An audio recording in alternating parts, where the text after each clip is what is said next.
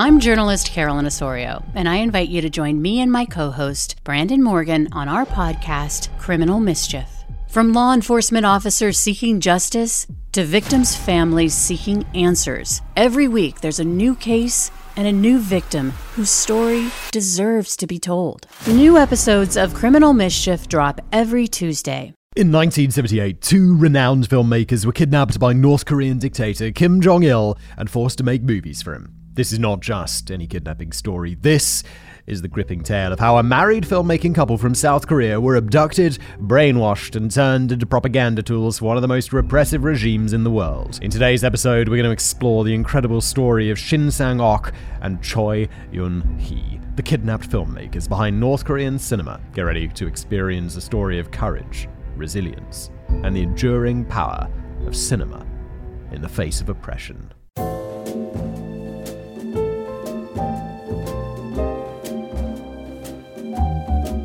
Hello everybody, welcome back to another episode of The Casual Criminalist. As always, I'm your host, Simon Wemms here, one of my writers. In this case, Robert has written me a script, The Kidnapped Filmmakers Behind North Korean Cinema. As you just learned from the introduction, of course, I've never read this before. Vaguely familiar with this. North Korea gets up to some crazy shit, right? Anyway, let's just jump in, shall we?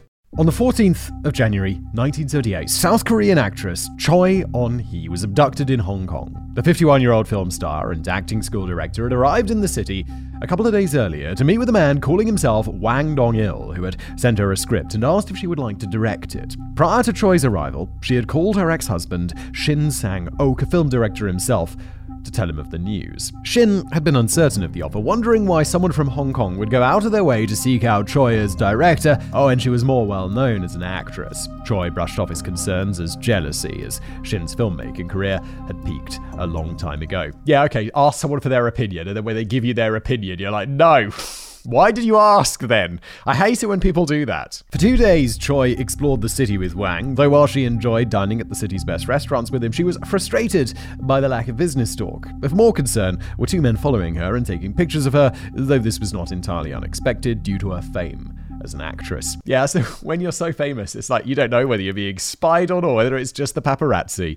Wang introduced Choi to a woman named Lee Sang-hee, and the two quickly became friends. On the 14th, Lee offered to introduce Choi to a colleague who could manage Choi's film school while she directed. Lee convinced the actress to come with her and her daughter to a house near Repulse Bay on the south side of Hong Kong. The three of them took a taxi to the bay, but as their ride drove past an extremely long stretch of beach, Lee asked the driver to stop and let them out. After the car drove off, Choi asked Lee for an answer for why they'd gotten out, but Lee remained silent. Oh god, when you get out of a car in the middle of nowhere, it just drives off, you're like, oh, this isn't good, is it?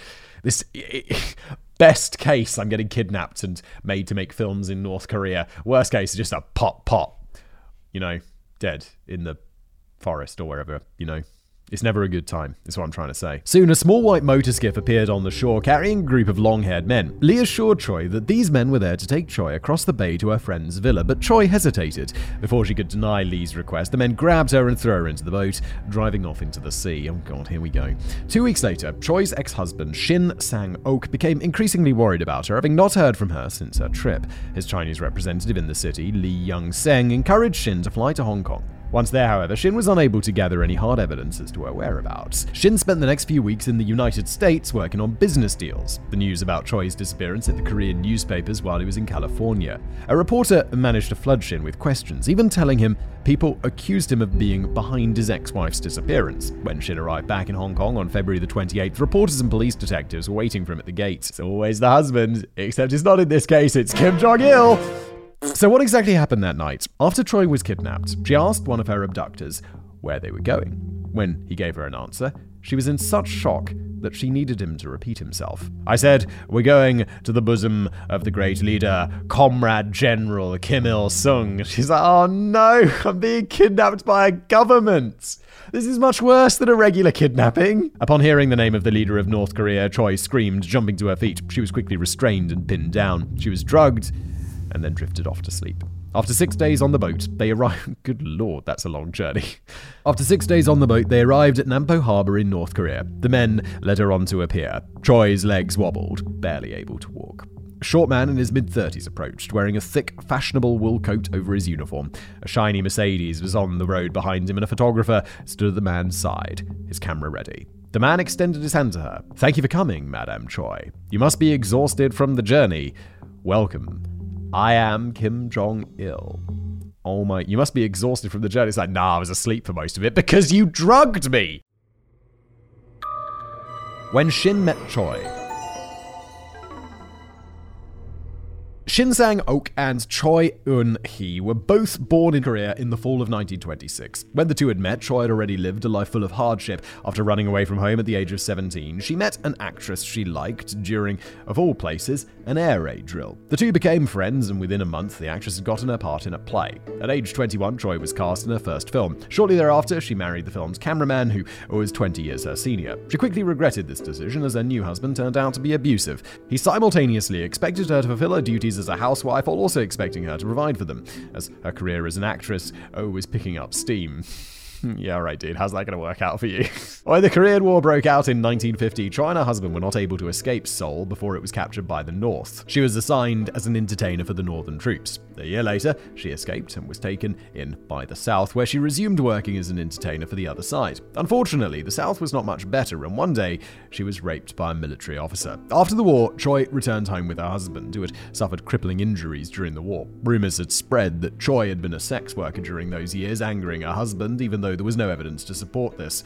Her husband's abuse, both physical and sexual, continued. A few months after the war ended, Choi met Shin Sang-ok. Shin had not suffered as Choi had, growing up affluent and working a job painting posters during World War II, both propaganda posters for troops as well as film posters for the few cinemas that were still open. During the Korean War, Shin made a name for himself making documentary films. Choi and Shin began an affair, and before long, word got back to her husband as well as the press. Word spread of the actress abandoning her crippled husband to have an affair with the young film director, but to the young couple it didn't matter. She divorced her husband and had an informal wedding with Shin the very same day. The first 3 years of their marriage, Shin and Choi made 4 films together. Their fourth movie, A Flower in Hell, starred Choi as a Yang Bwin girl, the sex worker who catered to American soldiers. The film was a massive success, launching their careers to great heights. In 1959, he directed 6 films, each starring Choi, and each one became a box office hit. Oh my, 6 films in 1 year? How often don't directors typically do like 1 or 2 movies maybe a year? Especially for them, like, if you're like a big director directing box office hits. Like, how many movies a year does Steven Spielberg do? I feel like it's 1 movie every 5 years or something. In 1960, Shin directed The Tale of Chunhyang, an adaptation of a Korean folk tale. A separate adaptation was also being made by another director, and the 2 films were released just 10 days apart, with Shin's coming second. This is like surprisingly common. There's this thing called the twin film phenomena, and it's where the classic example is always Armageddon and Deep Impact, which I think both came out in 1998, 1999, something like that. And they're both movies about an asteroid coming to destroy the world, and they're both released the same summer. And it's like, how is that possible? Are they copying each other? And it's very rarely that they're copying each other, because they both lose if that happens. Typically, there's been something in the news that someone has seen, and then they've been like, cool, I'm going to write a script about that. And then the script gets picked up, and there's someone else out there who read that same thing in the news, also thought the same process, and those 2 films enter development at the same time. So it's usually some inciting event at some time in the past that has led to that point. And I just found this fascinating because I just assumed they were copying each other for the longest time. It's also, you see it on YouTube sometimes, like I'll release a video, and then the next day a channel will release, another channel that isn't mine will release a video on exactly the same topic, or the other way around. So people are like, oh, Simon, you copied that guy. And I'm like, bro, 1, it takes me more than 24 hours to make a video, and 2, I didn't. It's just, we probably saw the same news article and thought, oh, I'm going to make a video about that. And they happened to, the production process took a similar amount of time. It's just how it is. It would be his highest budget movie yet, and yet a flop that could bankrupt the company. The stakes were so high that Shin's office was broken into, and one of his staff members was kidnapped in what some speculate to be an attempt by his rival to delay the release of the movie.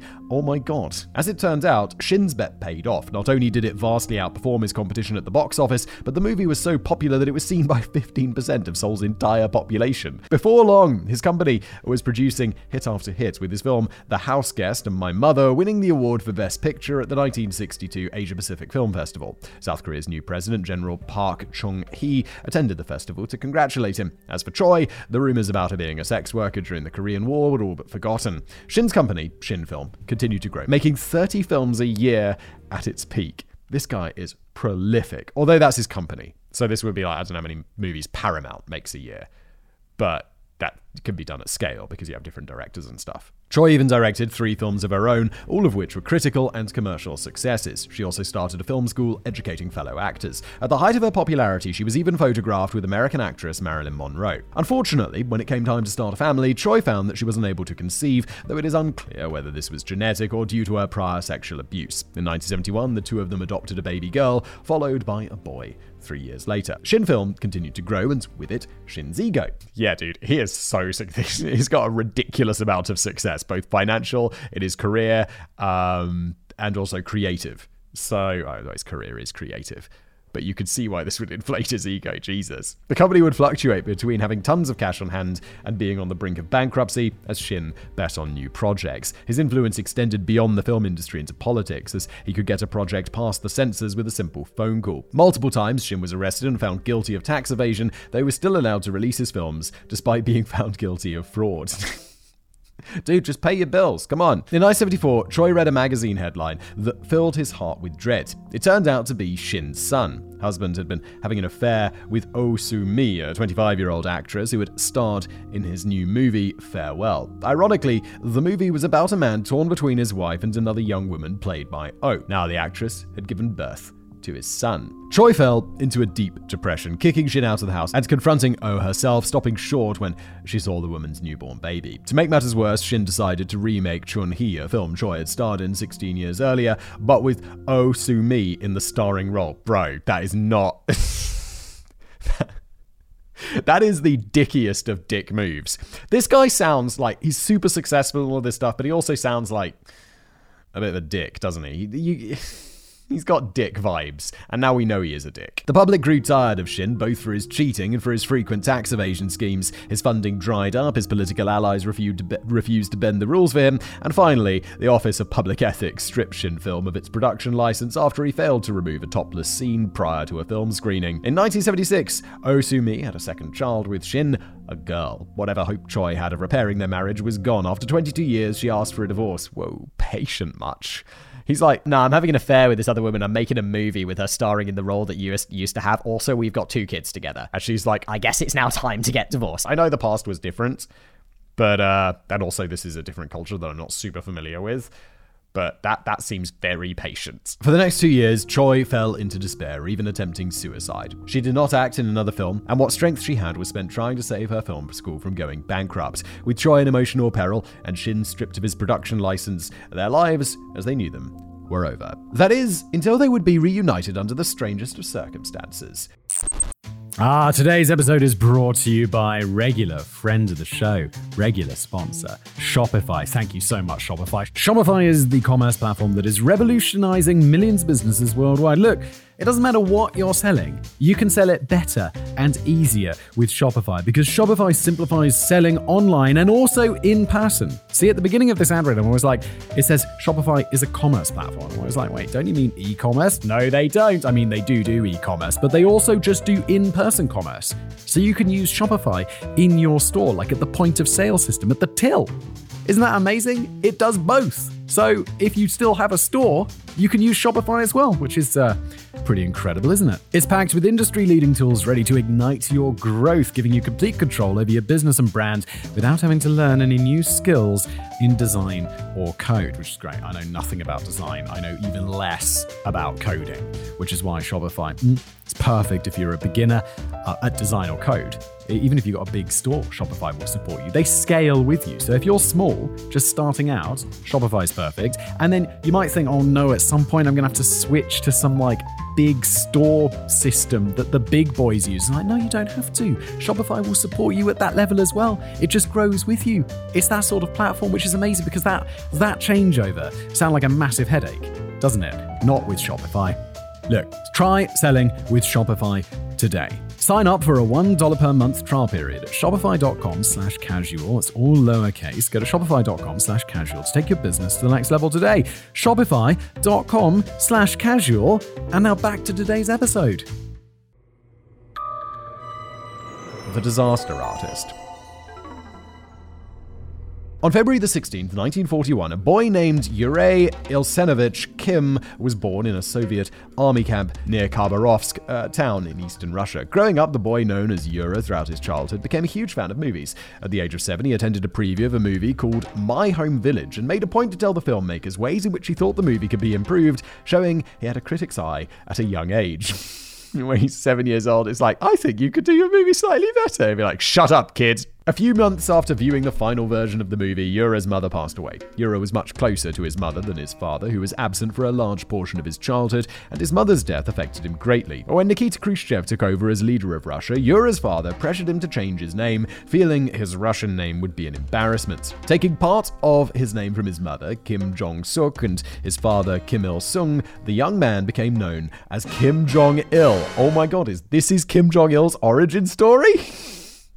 I'm sure I made a video about him on my on the biographics channel, but I don't remember this origin story for Kim Jong-il. When Kim Il-sung made an effort to engage his son in politics, Jong-il showed little interest, preferring to immerse himself in film. He quickly exhausted the catalogue of movies available in the Democratic People's Republic of Korea, also known as North Korea. Otherwise it's called Democratic. And as the leader's son, he was also able to smuggle in bootleg movies that the country's average citizen would not have access to. Eventually, his interest in filmmaking became a positive for his father. At age 25, he was assigned the role of Cultural Arts Director of the Propaganda and Agitation Department.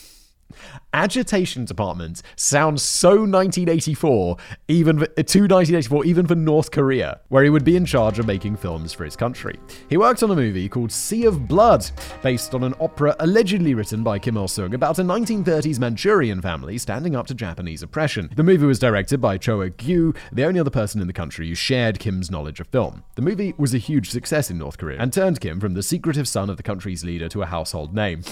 How good is that movie, though? It's like, who's it made by? The son of the leader of a massively oppressive regime.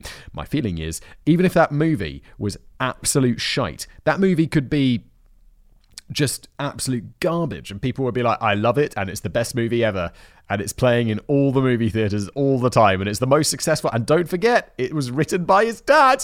During this time, Kim fell in love with one of the actresses, and before long, had a boy they named Kim Jong-nam. Jong-nam was, according to his aunt, the biggest secret in North Korea. In fact, even Kim Jong-il's father was kept in the dark as long as possible. At least, due to Kim's secretive lifestyle, he was able to spend a lot of time with his son, though it was hardly an ideal agreement. He spoiled his child, buying him a Cadillac and imported guns. Okay.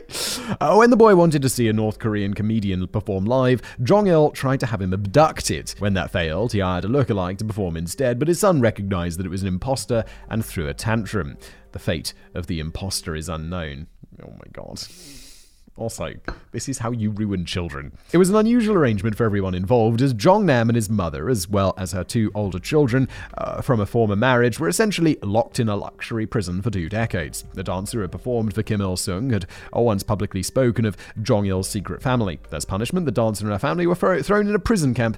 After 10 years, she was the only survivor. Oh my god, fuck North Korea, right? The people around Kim Jong-il saw multiple sides of him. On the one hand, he was very intelligent and cultured, very witty, even willing to make jokes at his own expense. However, he was prone to becoming very angry and violent when he didn't get his way.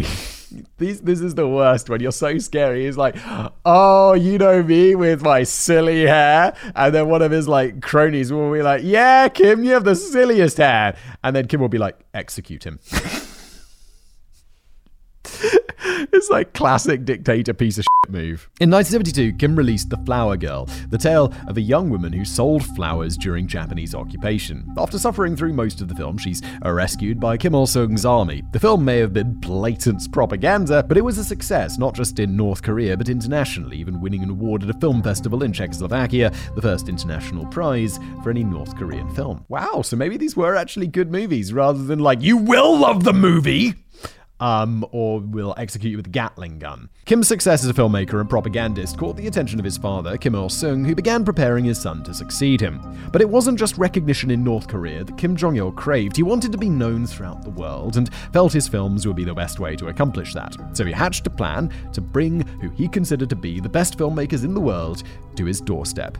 In winter of 1978, he did just that, kidnapping Choi Yun-hee and greeting her upon arrival in North Korea. Choi was only vaguely aware of who Kim Jong-il was, reluctantly reaching her hand out to shake his as a photographer took photos. Instinctively, she yelled at the photographer, not wanting a record of that moment, as well as not being used to have pictures taken when she wasn't made up. They got in the car and drove off. On the way to Pyongyang, the capital, Kim tried to make small talk with Choi as if the two of them were having a pleasant conversation. Right, he just kidnapped her and took her on a 6-day boat trip after being drugged. God damn.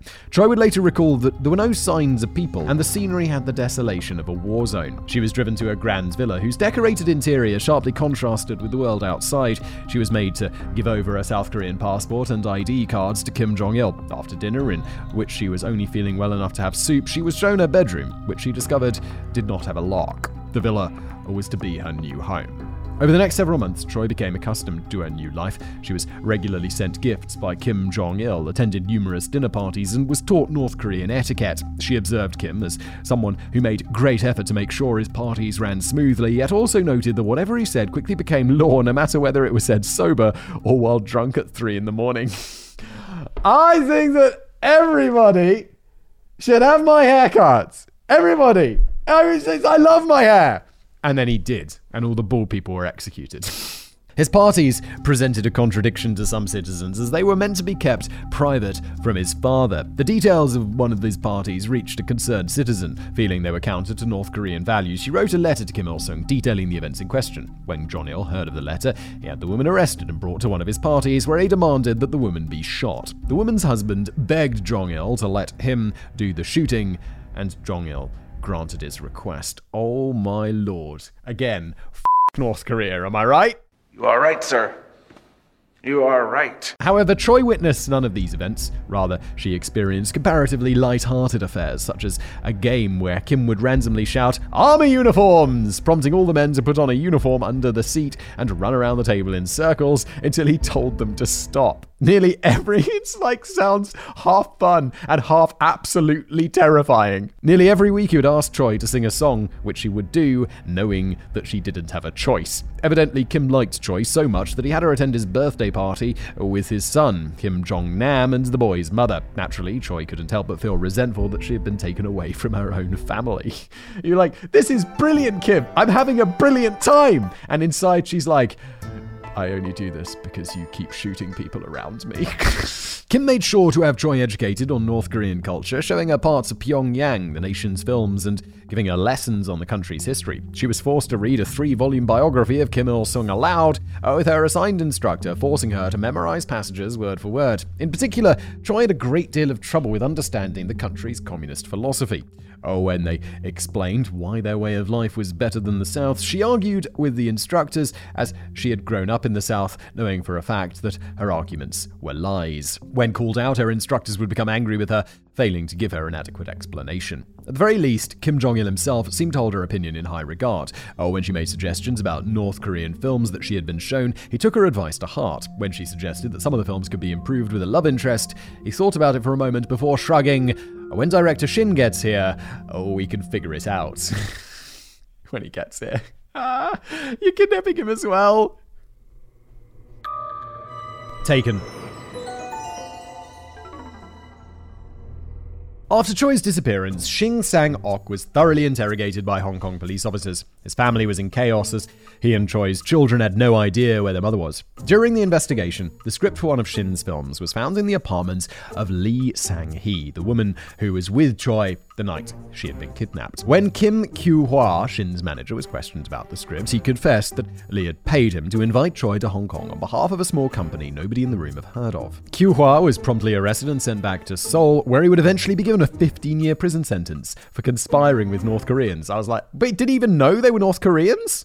It was just an unknown company. Oh God, that's savage. As for Shin, his financial problems were coming to a head. With his wife's disappearance and his South Korean film license revoked, he had trouble getting a passport so he could work overseas. The director of his Hong Kong office, Lee Yong-seng, told Shin that he could get him a Central American passport. Desperate and low on funds, Shin agreed. Why does he need money to get a passport? I mean, I know you have to pay like a fee to get a passport, but I don't know, isn't it like £100 or something? It's not expensive. And can the country be like, you can't have a passport because you're poor? That doesn't sound okay.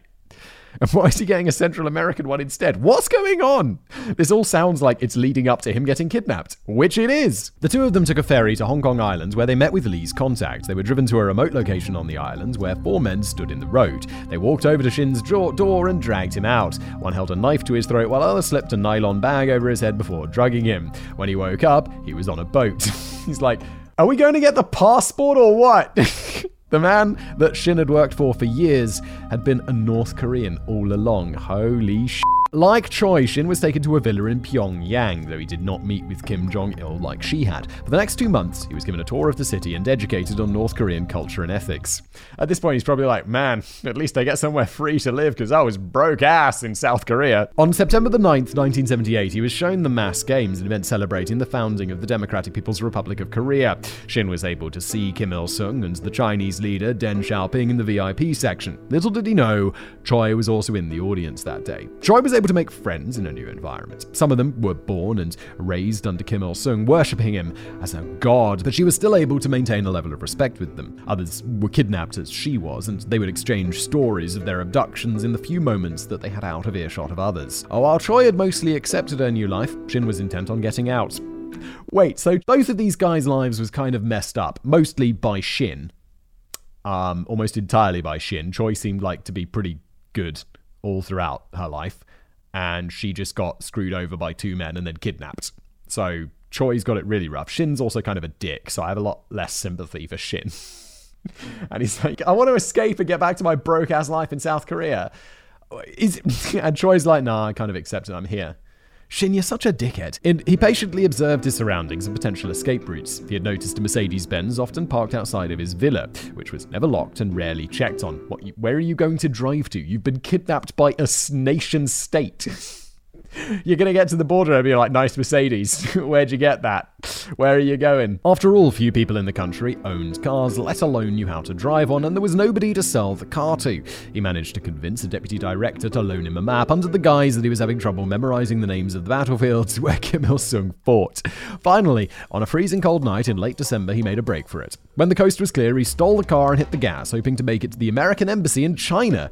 Dude, how far away is that? It's in a different country. That's massive. Halfway through the route, he swerved to avoid a farmer on the road, accidentally crashing his car into a ditch. It took him half an hour to get the car out, but he was determined to escape. When he arrived at a military guard post, he realized that he couldn't bluff his way past the guards with his car in the condition it was, and just blew straight through it. The car was also not built for the gravel roads outside the city, and one of its tires blew out. When he made it to railroad tracks, he ditched the car and ran, ignoring the cries of nearby soldiers. He managed to board an empty freight car, and then finally relaxed as the train took off. Little did he know he'd been spotted when he got on the train, and he was caught less than 10 miles from the Chinese border. I thought it was going to be like, little did you know, but that train went straight back to Pyongyang. When he was detained, he was interrogated by his captors, who seemed astounded that he had wanted to leave the country, considering that he had been treated as well as the country's elite class. That should really tell you something about how preferable it is to live anywhere. He was broke and had a failing career in South Korea,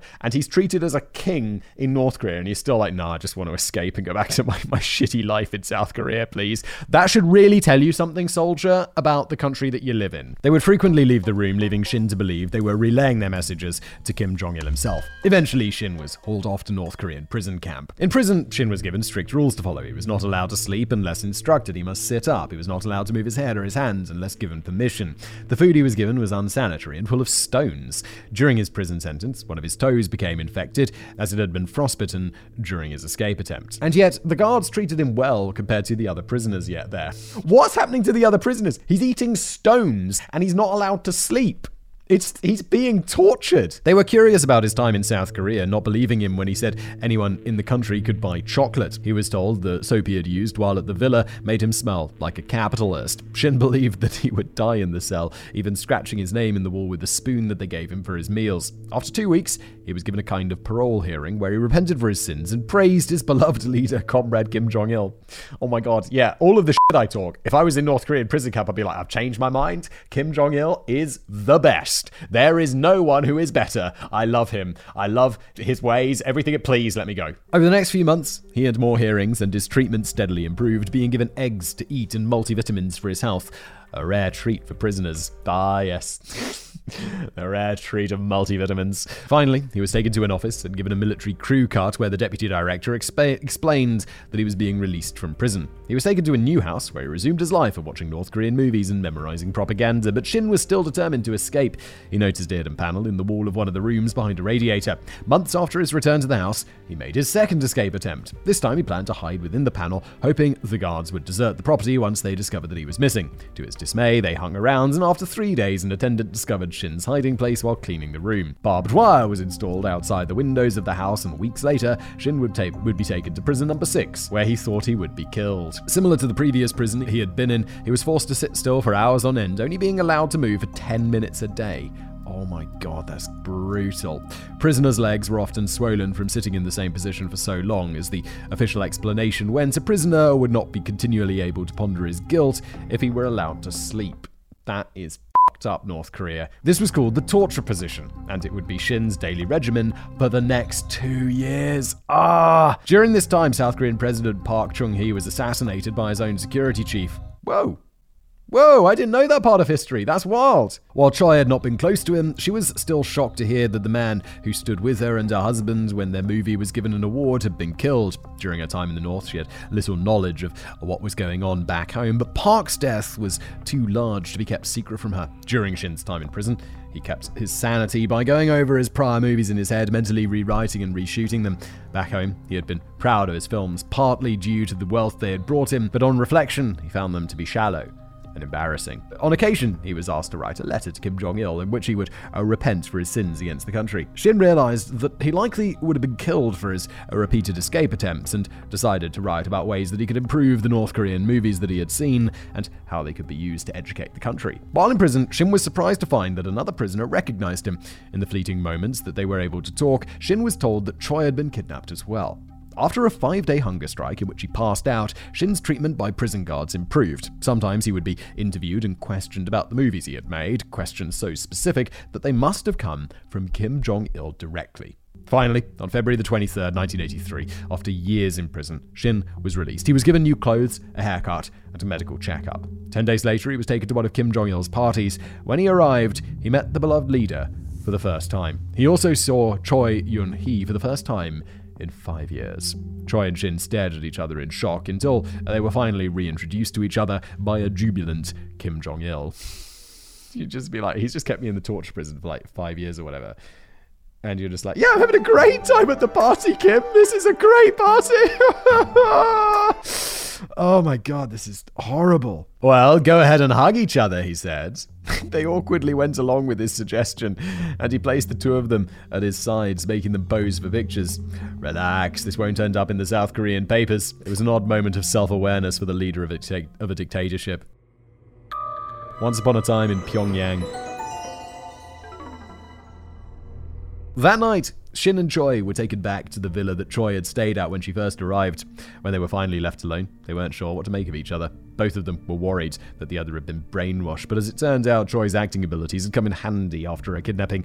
Shin had broken her heart years earlier, but at this moment, there was nobody else in the world that he wanted to be with. They were given a degree of freedom to explore the country, although they were still watching 4 movies a day, including films from the Soviet Union and Eastern Europe. They only met with Kim Jong-il on occasion, either attending one of his parties or a film event. After being shown their new offices, Kim held a private meeting with them on October the 19th, 1983. Little did Kim know that Choi had snuck a tape recorder into her purse and had practiced how to discreetly turn it on and off. Like preparing for a film, Shin and Choi practiced their lines before meeting with Kim. They wound up recording 45 minutes of audio of the meeting, in which Kim Jong-il laid out his reasons for kidnapping them and his plans for them for the future.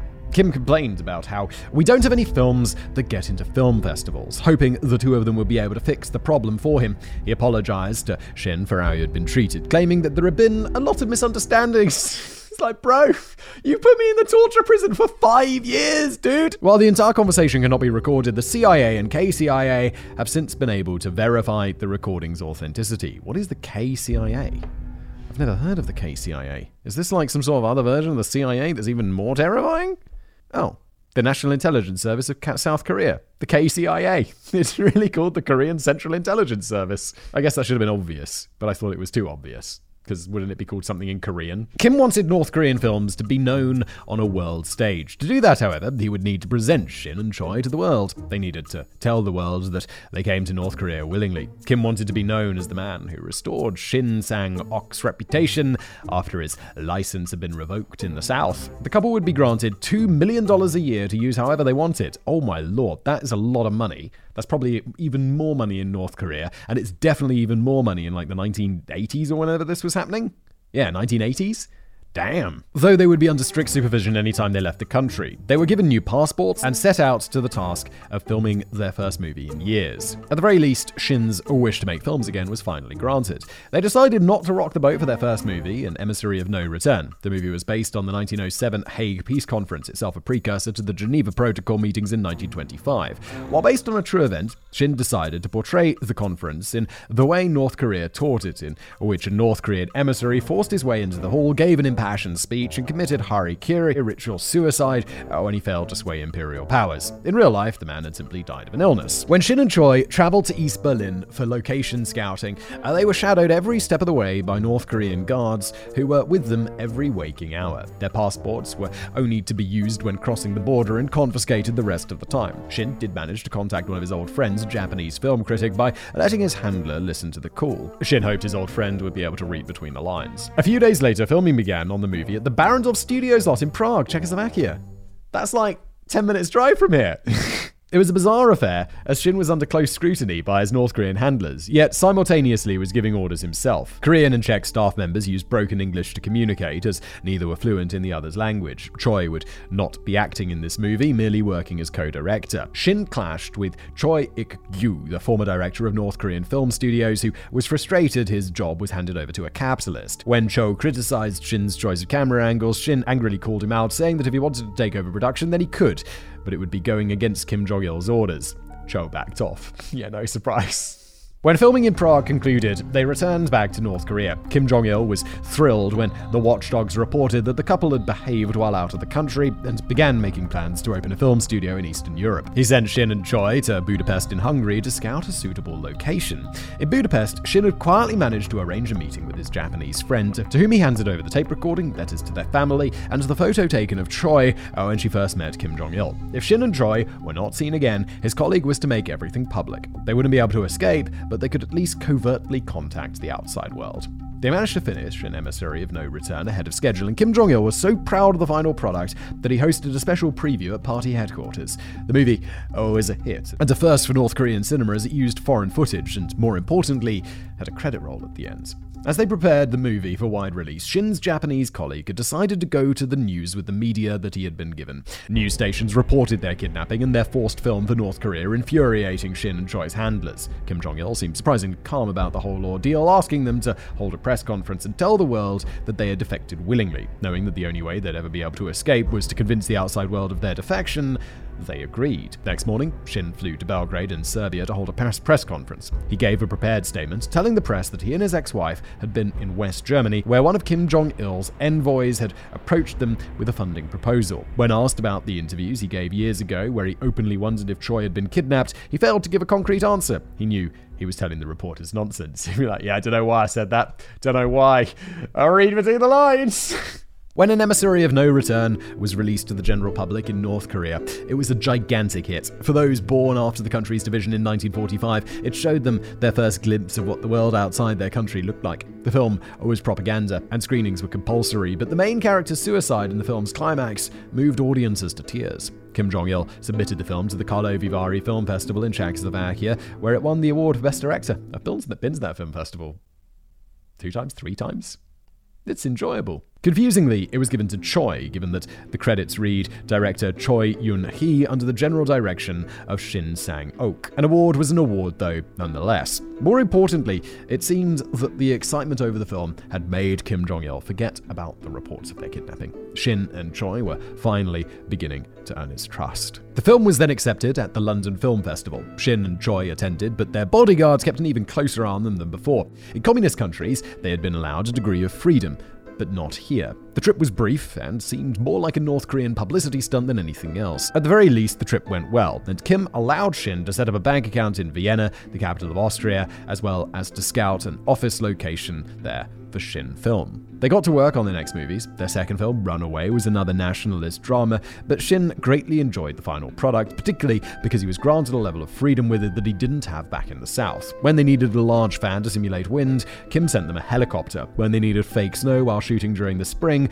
Kim opted to fly the crew out to Mount Paektu, where it was still snowing. The country's military was on hand when a scene needed thousands of extras. Best of all, when Shin wanted to have an exciting climax to top off the film, Kim sent him a functioning train packed with explosives. I gotta say, I get he was so keen to escape, but wasn't he kind of, yeah, you're making propaganda and stuff, but in terms of unlimited budget and freedom, and obviously working for an oppressive regime is not great, but it's better than being in the torture prison, isn't it? Just getting unlimited money, basically, to make movies with. That's better than torture prison. I would totally sell out and make the propaganda movies. Am I insane? After Runaway came a romance movie, Love, Love, My Love, which featured musical scores and the country's first on-screen kiss. While fairly tame by today's standards to the sexually repressed North Koreans, it may as well have been 50 Shades of Grey. Their fourth movie, Salt, was another international sensation. In the movie, Choi played a mother who disapproved of her son's decision to join a guerrilla force, ultimately coming over to his side when she realized he was fighting a just cause. It was an emotionally intense movie that even included a graphic rape scene, but in this case, Kim Il-sung commended Shin for his commitment to realism. Choi's performance was so powerful that she was awarded Best Actress at the Moscow Film Festival. Following Salt was a fantasy movie, the tale of Shim Chong, as well as Hong Kyo-dong, a martial arts film. Every movie they put out was a smash hit, with Shin and Choi becoming just as well known throughout the country as Kim Il-sung himself. Movie theaters were packed, citizens would sing the songs made famous from the films, and the lead actor of Love, Love, My Love was a heartthrob popular with teenage girls. Each success allowed them more and more freedom, to where they even met and shook hands with Kim Il-sung himself. Finally, Shin directed what would ultimately be the most famous movie ever made by North Korea.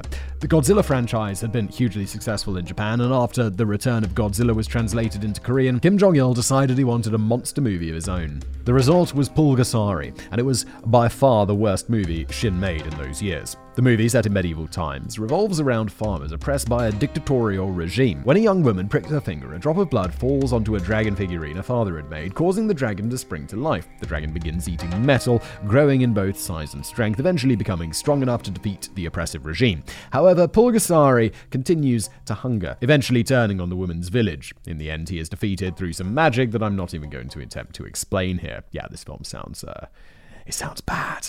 Now, I've actually seen Pulgasari.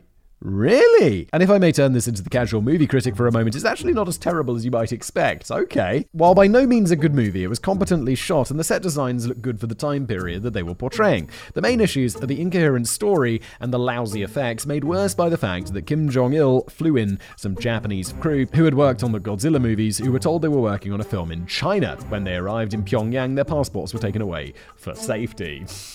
Oh my god.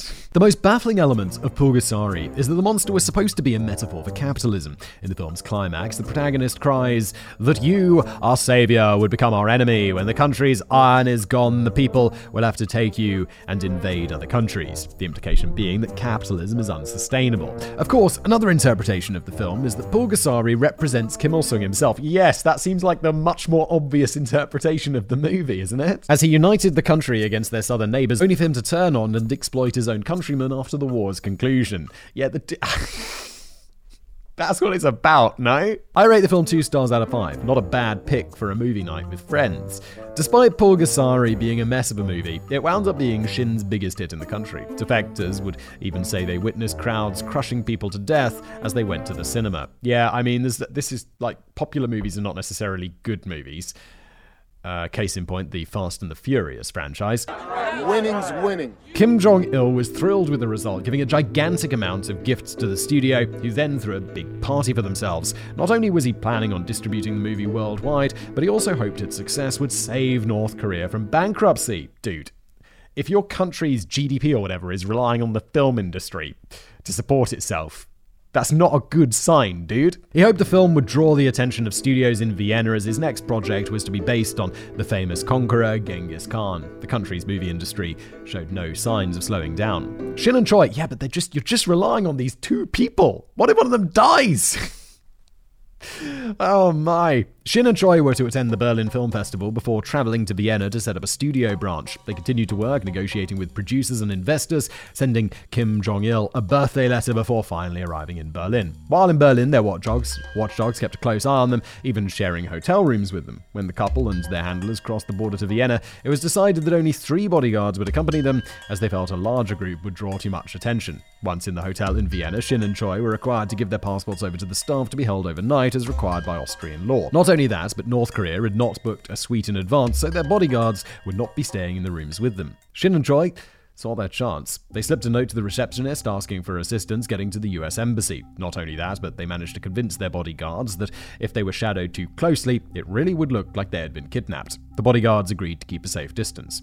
The next morning, Shin picked up some blank checks to make use of the estimated $2.2 million Kim had deposited in the bank account that they'd previously set up. Afterwards, Shin and Choi met with a contact back at the hotel. With their handlers at a distance, they quickly got in a taxi and drove off. Their bodyguards quickly realized what was going on and flagged down a taxi to follow them. After a tense drive through the city streets, tense of putting it one way, Shin and Choi's taxi managed to elude the North Koreans. When they arrived at the US Embassy, they practically shoved each other out of the way to get inside. They showed the staff their documents and explained the situation with what English they knew.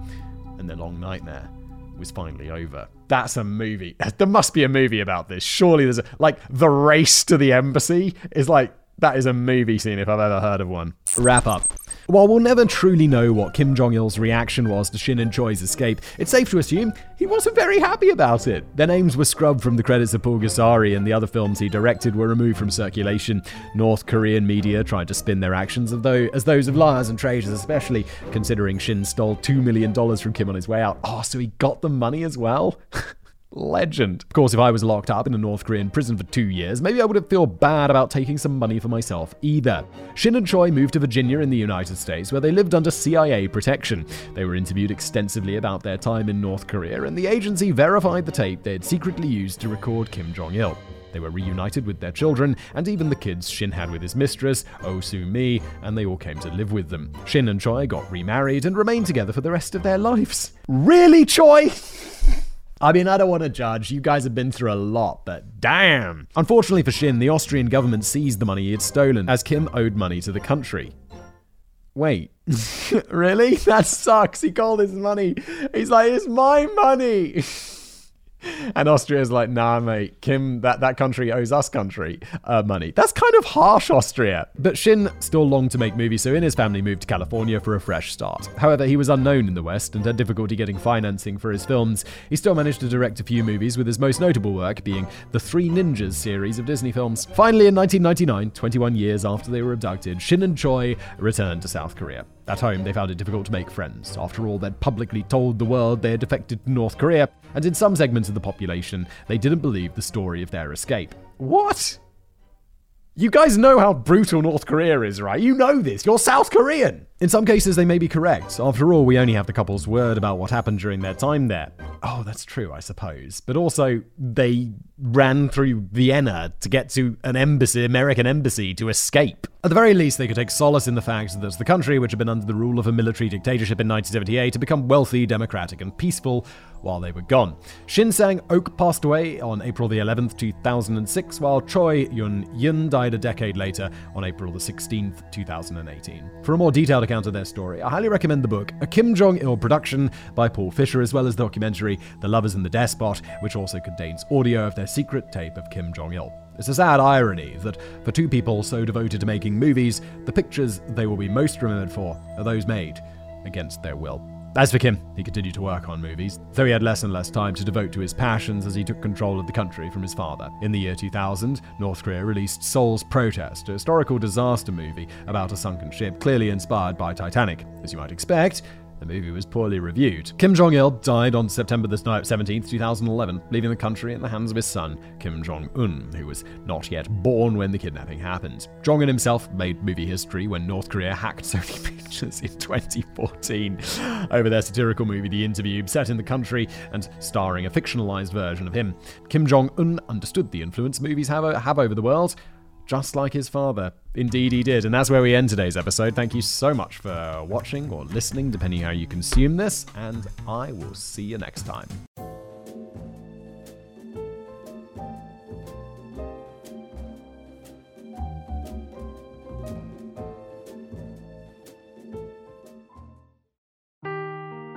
Seeking the truth never gets old. Introducing June's Journey, the free-to-play mobile game that will immerse you in a thrilling murder mystery. Join June Parker as she uncovers hidden objects and clues to solve her sister's death in a beautifully illustrated world set in the Roaring '20s. With new chapters added every week, the excitement never ends. Download June's Journey now on your Android or iOS device, or play on PC through Facebook Games.